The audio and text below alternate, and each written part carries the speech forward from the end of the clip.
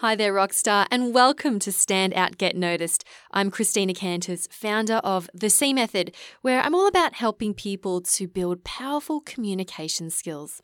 You can learn more at thecmethod.com. Today's podcast is all about taking initiative, and I'm very excited to welcome back to the podcast Joshua Spodek. Now, Joshua is a very accomplished human being. He's taught, he's practiced and coached leadership and entrepreneurship at Columbia, NYU, and private corporations for nearly 2 decades. He's the author of the best-selling book Leadership Step by Step, and he's recently published a new book called Initiative, A Proven Method to Bring Your Passions to Life. He also hosts the award-winning Leadership and the Environment podcast. He writes a column at Inc., and his projects have been featured in all sorts of publications like the New York Times, Wall Street Journal, and Forbes. Oh, did I also mention that he holds 5 Ivy League degrees, including a PhD in astrophysics? And other things is he does burpees every day. So far, he's at 130,000 and counting. And he walks his talk when it comes to doing things for the environment, such as, he picks up at least 1 piece of litter a day. He doesn't fly anymore, and he doesn't buy food wrapped in packaging. So he's all about demonstrating, what he's teaching. And I highly recommend that you check out his podcast, Leadership and the Environment. It's an awesome listen, and he shares many nuggets of wisdom as well on that show. So I was really excited to get Joshua on the show. Oh, by the way, he also joined us in episode 96, where we talked about leadership and being authentic. So if you enjoy this podcast, definitely go back and have a listen to that one. Now, today, I'm going to share with you this conversation that we had around initiative. And Joshua and I talk about why people often struggle to find their passion, what holds people back from starting projects, and the steps required for bringing a successful passion project or business idea to life. So if you want to start a project but you don't have any ideas, or maybe you want to start taking initiative at work and present some ideas, to upper management and get those realized. Or maybe you have so many ideas that you just don't know which one to pick and you're stalling and not doing anything about them, then I highly recommend that you listen to this episode. The skills that Joshua talks about they're all incredibly valuable, and you can use them whether you're a budding entrepreneur or looking to advance your career. Show notes for this episode will be at thecmethod.com/216. Okay, let's move on to this conversation with Joshua Spodek. There's a lot of people out there who say, I want to start a business, I want to start a company, I want to start a project. Actually, and it doesn't even have to be, once you start picking up on it, there's a lot of people who want to have more control over what they do in their job. They don't necessarily want to file with the state to get an LLC or to get benefits packages for their employees. And when I ask them, people who have not started something but want to start something, why they haven't started something, the number one answer by far is, I don't have an idea. If I talk to people who are running something, whether it's a division in a company that they started, if it's a hobby, a podcast, if it's, something, but it could be a startup. If I ask them, is what you're doing now the idea that you started with? Never. I've not heard someone say it's exactly what I started with. And it's always something changed. And so if you talk to entrepreneurship people, they'll say, yeah, we got to iterate and pivot. But it's not always the case, because a lot of people don't have ideas. But that doesn't mean that they can't love something that they do and serve an audience so well that audience rewards them back. And that contradiction, that the same thing that successful people they use it to get started. They're like, well, I got to get started with something and then I can iterate and change. It's exactly what holds back the people who don't start, which tells me it's not the idea. If the idea can work for some and not for others, it's the people, it's the skills. And I believe that it's the social emotional skills and that make the difference. And if you want to develop social emotional skills, you can read all you want. You can watch all the videos. You can take all the courses if they're lecture-based or if they're case study-based. They don't teach social emotional skills. You got to do it through practice. And it's in other fields where you have to learn to perform social emotional skills, acting, the military, sports, playing a musical instrument. everybody knows you start with the basics. And I looked around, practicing. In piano, it's playing scales. It's in tennis, it's hitting ground strokes. In basketball, it's dribbling. In the military, they call military basic training because it's training basic stuff. And there's no basic training. There's no scales for how to start a project that could be entrepreneurial, but just starting something where you're going to organize people, you're going to satisfy need. Ideally, that is something that you love. And that's what I wanted to create. Can I pause you there for a moment? Yeah. So when we talk about starting a project, let's say we take someone who's working, they're working in a corporation, maybe they're a leader at work, they've got a team, they've got a family at home, they're super busy, they've got so many things going on. Why would they consider, starting a project? Like why is that something that would benefit them? It's to have control over what they want to do. I mean, what the big thing driving me is that I was getting a PhD in physics. This is in the 90s. And pardon me, it's an Ivy League degree. And it's my fourth Ivy League degree at that. And so I'm at the pinnacle of Western education. And now I realized I didn't want to keep doing research. So I didn't want to continue with science. I love science. I always will. But I felt trapped. I felt like, what can I do with a physics PhD? And the things that were available to keep doing what I didn't want to do. I could go to Wall Street, didn't want to do that. I could go into military industrial complex stuff. I didn't want to do that. And, I tell a story about, now I've turned this into a talk where I say to an audience, you guys are well educated. You know of other people who started projects, and they could, Bill Gates, Michael Dell, people like that. And they can go and do, I ask the audience, you know about them. Of course they do. They could do whatever they wanted. They happen to pick what they did, but they could have done anything. And they always say yes. And I say, but you, like I, feel trapped. And I can do this with graduate students. I can do this with McKinsey. I can do this with, wherever I do it. They're always like, yes. And I say, you feel you have fewer options, but you have more education. Isn't that the opposite of what education is for? And so driving me is that starting my first company was my exit from feeling trapped. And it created all sorts of options. Now, I happened to start a company my first time. But I've learned that these skills can be applied to many different things. So now that I began my book with the story of Raphael, because Raphael came to me and he felt trapped. He felt, I keep telling my managers, I want to do these projects, and these projects are great. They're clearly profitable for the company. They're beneficial. And the managers would always say, well, let's think about it. And then usually they wouldn't even respond. But when they did, they'd say, well, we have to shelf this. And so he came to me and he said, I didn't know this until he told me. But what he started with was, I have to leave this company. I can't work for anyone again. I have to do my own thing. And you started companies, so I'm hiring you as a coach to help me through this. And I started by working with him, doing exercises to get him to start a company. But actually, he didn't tell me he was doing this.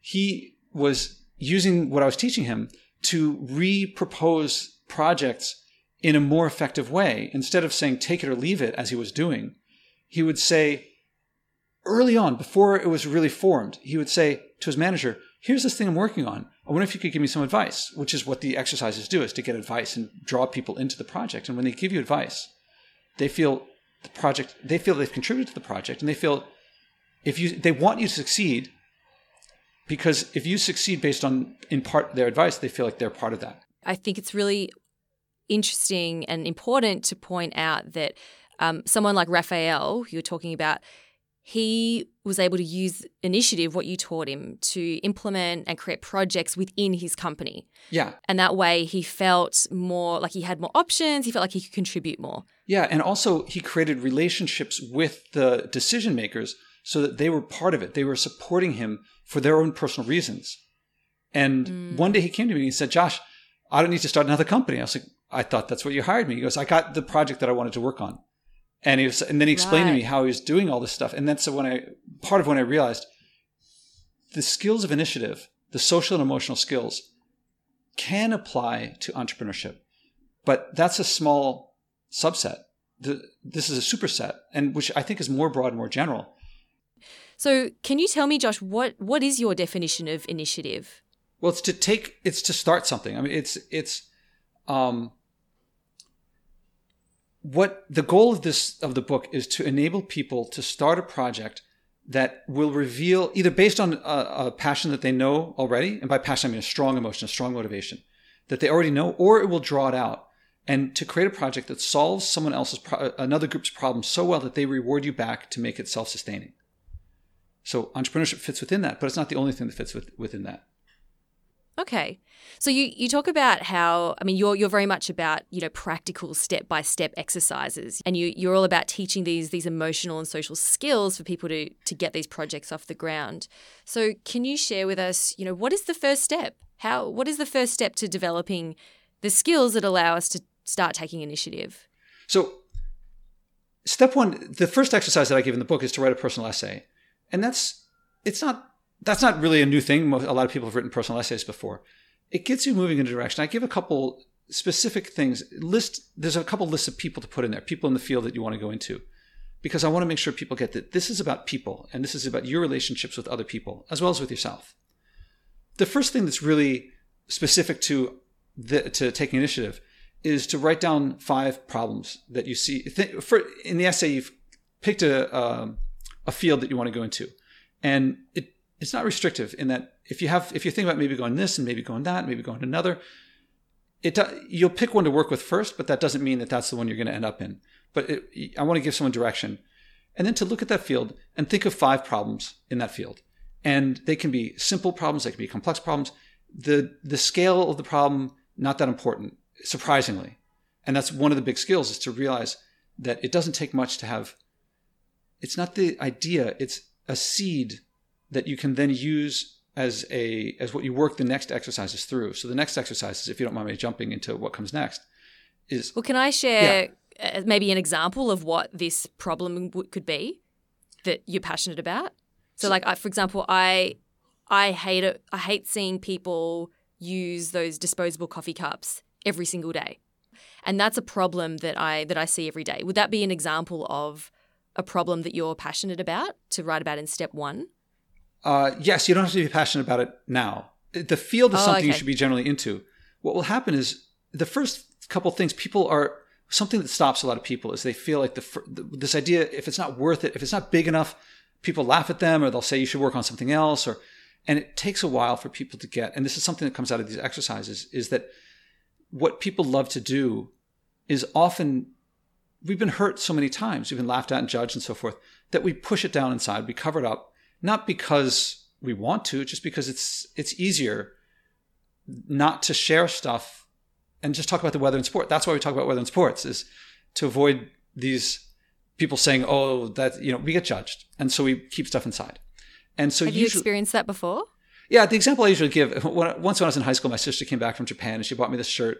And I don't know, in Japan it might have looked cool, but I wore it to school and everyone laughed at me. So that didn't feel good. And the problem was easily solved. I simply never wore the shirt again, at least not to school. Now, I also happen to be pretty good at science and math, and I would get laughed at for that too. Well, that I can't just leave at home. That's inside me. It's in fact a critical part of who I am. And so if I didn't want to get laughed at or bullied, I would have to not share that. I would try to hide that. Now, as a matter of practice, it wasn't very easy to do because people could tell about me right away. I was pretty geeky. I still am pretty geeky. At least now I have some options of being other ways too, I think. So I would try to push that down. I would try to hide that. So my first couple of years in college, I think I took a physics class, but then I stopped taking the physics classes. Now that's kind of funny because I got a PhD in it. So that meant there were a couple of years when I did not practice what became my greatest passion for several years, for almost a decade. So that's a pretty crappy life to push down inside me, to try to hide from the world what became one of my greatest passions. It was then one of my greatest passions. I just didn't realize it. So what brought it out? In part, practicing it. What happened was I ended up doing an education program where I was going to become a high school teacher, and I thought, I can teach math, I can teach science. So I had to take, among the teaching and sociology classes and psychology classes, I also had to take what I was going to teach. So I went back to taking math and physics classes, now under the guise of something else. And I was taking them. I was like, man, I love these classes. And so I guess I'd matured enough in that time to decide it was worth it for me. But had I not done the things, these exercises are to get you to do things. And in doing them, passions will emerge. Anyone who's listening to this and thinking, I don't have any passions, they everyone who has said that to me of my students, and there's hundreds of people and clients, it's always come out. And the trick is, of the several tricks, to try to get it at the beginning, to pick like, what's my greatest passion? If you're lucky and it's obvious, great, go with it. For the other 99% of us, most of the time you're not really aware of what it is. And that's why I keep calling the problems that you come up with at the beginning rudimentary, or if you come up with a solution to the problem, rudimentary, because if you work on something that's even generally related to what you want to do, the more you work on it in an effective way, not just randomly doing things. Piano scales aren't just hitting the keys. It's hitting the keys in a specific way that people have figured out over centuries. And so these exercises get you to do things that move you forward. And if it's something that you love, that love will emerge, that passion will emerge. If it's something that you don't, it will lead you to what does faster and more effectively than any other way, certainly than trying to think or answering some HR questionnaire of like what field is right for you. So why is it effective in leading you to something that you are passionate about? Because if there's two things that might be passions of yours, you're not sure which one it is, or there's a few, for a lot of people there's lots, then what happens when you start working on one, if it's not your greatest passion, you still develop the skills. And one of the emotional skills is to sense what excites you, what gets you going.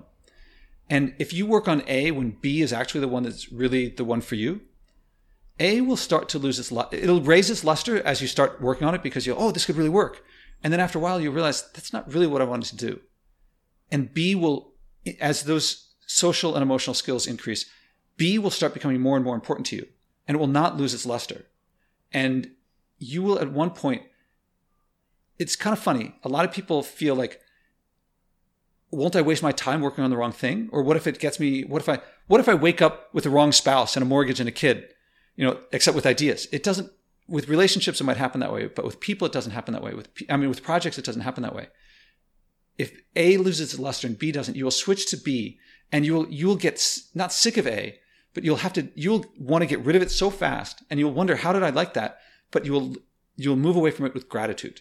And you'll think to yourself, I wish I'd done A earlier, because A is what got me to B. Hey Rockstar, last week on the podcast, I announced that I'm looking for 10 founding members for the C Method Academy. An update, these spots have all been filled. And a big thanks to those first 10 people who got in super quick.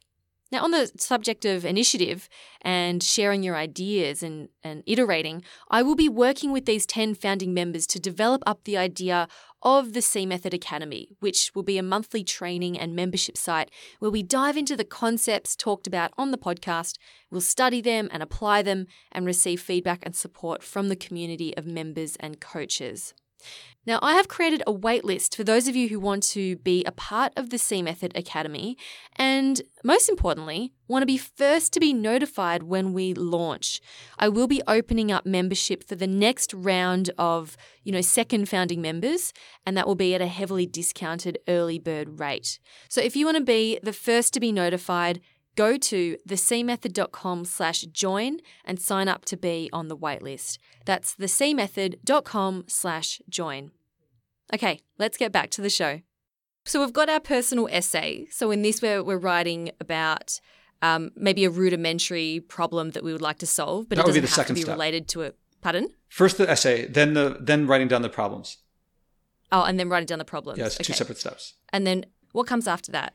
So then there's a whole series of steps where you go to other people, and what people want to do from practice is they want to get advice. They want to get judgment from people. But what you actually do is you get advice from people. And so first I start with people close to you who are non-judgmental and supportive. And so you say to them, basically, here's this idea, a problem and a solution. And I wonder if you could give me some advice on how to improve it. And at this stage, you have 5 problems and some rudimentary solutions. And there's a lot of practice in how to make these conversations flow, how to lead these conversations, because people really like to talk about them, but you really want to get specific advice. And then at the end of this stage, you narrow down from 5 to 1 based on their votes and also just your own, the ideas evolving. And after talking to 5 people and getting advice from each, At this stage, usually you've picked one and you start to have an attachment to it because you've helped change it and other people have helped you, people in your world have helped change it. The next step is now you go to 10 friends and family who are a little bit farther away than the first group, and you do the same thing, except with one solution, one problem solution.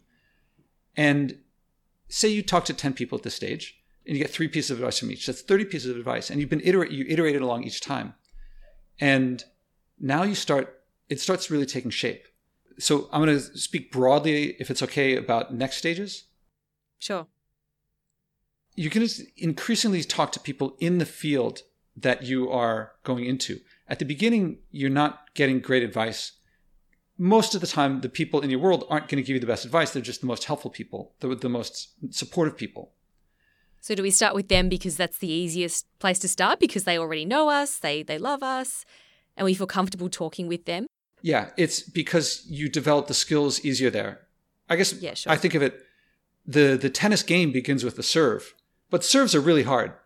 So you don't start practicing the serve right away. You work up to that. You start with ground strokes and simple things.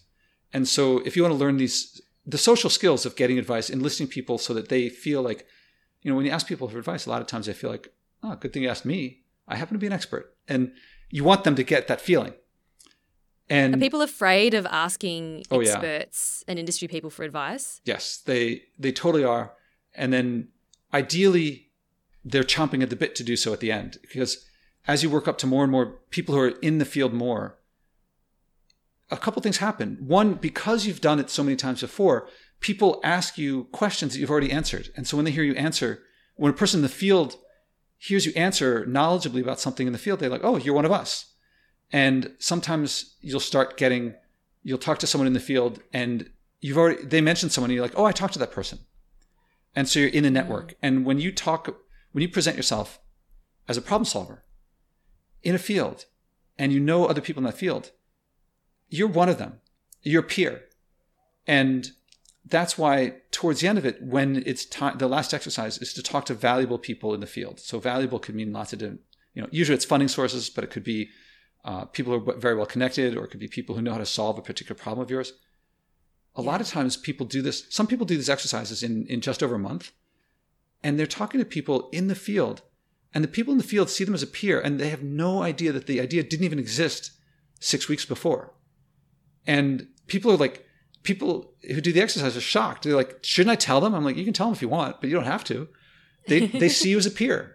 End of story. And they want you to succeed. It's a really great point you're making here because like a lot of people I meet, they tell me that they get very nervous and intimidated when talking to experts in the field or, talking to very senior people, because they put them up on this pedestal. And what you're describing here is it sounds like when your students go to speak to these experts in the field, they're seen as equals, which I imagine would make the conversation much, much easier.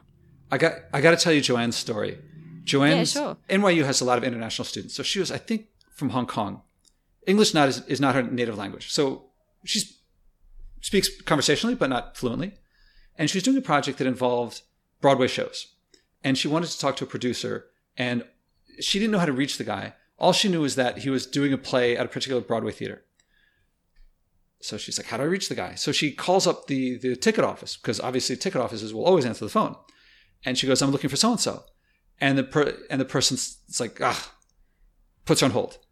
And by the way, we're in class now. So she's telling me this, and the whole class is kind of listening, and they're kind of like, they're just kind of listening. And so she's on hold for a little bit, and then the phone picks up, and she hears the voice of the other and go, what? Yes, what? And she goes, yeah, I called up, I'm looking for so-and-so. And the person goes, yes, that's me. And it's the guy, right? She reached this famous producer. Yeah, this Broadway producer. And so everyone in the class now is like, sits up. They're like, what? How'd you, this is amazing. And so the Broadway, she's like, what do I say? What do I do? Now, here's what happened. If, anyone who's watched Karate Kid knows the wax on, wax off, she's done this so many times that even though she doesn't know what to do, she just autopilot says the things that she's been saying to the friends and family and to the people who weren't big people, not the valuable people in the field. And she goes, And there's a script that's in the book that's like, you don't have to follow it, but she did. Basically, I'm a student at NYU. I'm working on this entrepreneurial project. And I wonder if you're an expert in the field. And I wonder if you could give me a couple ideas or a couple of suggestions to improve it. And she goes, what? Right. Kind of angry. And she goes, well, here's the thing. And he goes, well, you should do that. And he kind of spurts out the answer. That's the impression I got.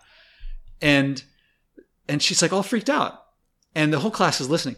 And so with you, I'm going to be a little more direct than I was with her, because with her, she was flustered and there were emotions at play. But I walked her through that she wasn't injured. No one saw this and laughed at her. She didn't lose any money. And in fact, she got useful advice. And so I went through this series of questions to walk her through, seeing that it wasn't that big of a deal as much as the emotions were real. She felt flustered. And then at the end, I asked her, would you do it again if you could? And she was like, yes. And the whole rest of the class, as a teacher, you love something like this because it began a race to the top in the class that they all wanted to have something like that happen. And what made it succeed, certainly her gumption to call the place up because she didn't have to, but that she had done it so many times that she had the social skills to do it and she didn't have to think about it. And it works. And so now I've lost touch with her. She's back in Hong Kong, last I heard. But I presume that these are skills that she can now do. And actually, that's other students, the other stories have talked about how there's one of my students that she eventually went to law school. And her classmates keep asking her, well, how is it that you get these choice internships and you get to work with all these great professors? And she's like, I ask. And she's like, they don't ask. I don't know what they're waiting for. But she also says she used to also wait. And so want to know some things that this applies to. If you're a student and you in a professional school, you want to work with the most effective professionals. And this is the sort of thing that she doesn't go up and say, can I work with you? She goes up and says to them, this is my interest. And I wonder if I could, I wonder if you could give me some advice on how to think about this sort of thing. So she caters the skills that she learned here into the particular use there. Raphael, he had access to the managers. He just led the conversation to judge him. And, when you judge, you put them on a pedestal, all they can do is look down at you. And he'd be lucky if he got something, but he was really playing a game of battleship. Like A7, miss. B8, miss. It doesn't help you get to the next stage. The advice does. So Raphael went and asked, for their advice. So he went through that process. Yeah. Instead of trying to create a perfect idea that they would approve, he had a rudimentary idea and would ask them for advice. And that way they also helped make it a great idea. And by the time it was a great idea, so much of them was in it that how could they not say yes? Because, and absolutely. It was him on his own, he probably could not have made it so great. Yeah, absolutely. Well, Joshua, it's so awesome to speak with you, and I love the way that you're teaching this and breaking it down into really simple steps that people can follow. And I love how your steps of building up the skills of, sharing your ideas with people and not putting people up on a pedestal. The way I see that as being beneficial in that you will feel naturally more comfortable even having those conversations as opposed to thinking, I have to present this perfect idea and be judged on it, which is a very scary thought. Josh, do you have any final words for the listeners? Everybody has these passions inside them. I said it before, and a lot of people say one of two things, but it's really the same thing. I don't have any ideas, or I have so many ideas I don't know which to start with. And the reason I say it's the same is it's not knowing your priorities well enough to be confident to act on it. And thinking things through will only get you so far, but acting on them gets you much farther. And this book gives you a way to act on it in a way that's, I don't want to lie. There's going to be some anxiety. It's not like trivial, but it works. And you'll look back and say, that was there. That has always been there. I've known that for so long. Why didn't I act on it before? I wish I'd acted earlier. It's there. Love it. Joshua, can you tell us where we can find your book and also tell us about your podcast? Yeah, so everything's at joshuaspodek.com. And so in the upper right corner is the links to the podcast and to the book and lots of other things too. And so the podcast, the Leadership in the Environment podcast is, I'd always acted environmentally. And well, in Australia, you might not know that we elected a president who I suspected was not going to move in the direction that I felt was right for the environment. And I felt like me acting on my own was not enough. I really wanted to I think there's missing leadership in this area. And so I bring leaders to the environment. And I have really world-renowned people on the podcast. I'm trying to get them to share what they care about, what the environment means to them, to act on that, in the hopes that people listening will also look inside themselves and think of what they care about, because it's going to be unique to everybody. And then to act on that, because when they do, and I have the guests on a second time, when they're on the second time to share what the experience was like acting on that thing that was based on what they cared about, invariably they say, thank you for getting me to do this. And I hope that listeners will feel a couple things. One of the main ones is to stop feeling, if I act but no one else does, then what I do doesn't matter. Or these little things are so small, what's the point? But these big things are so big, it's too much to do.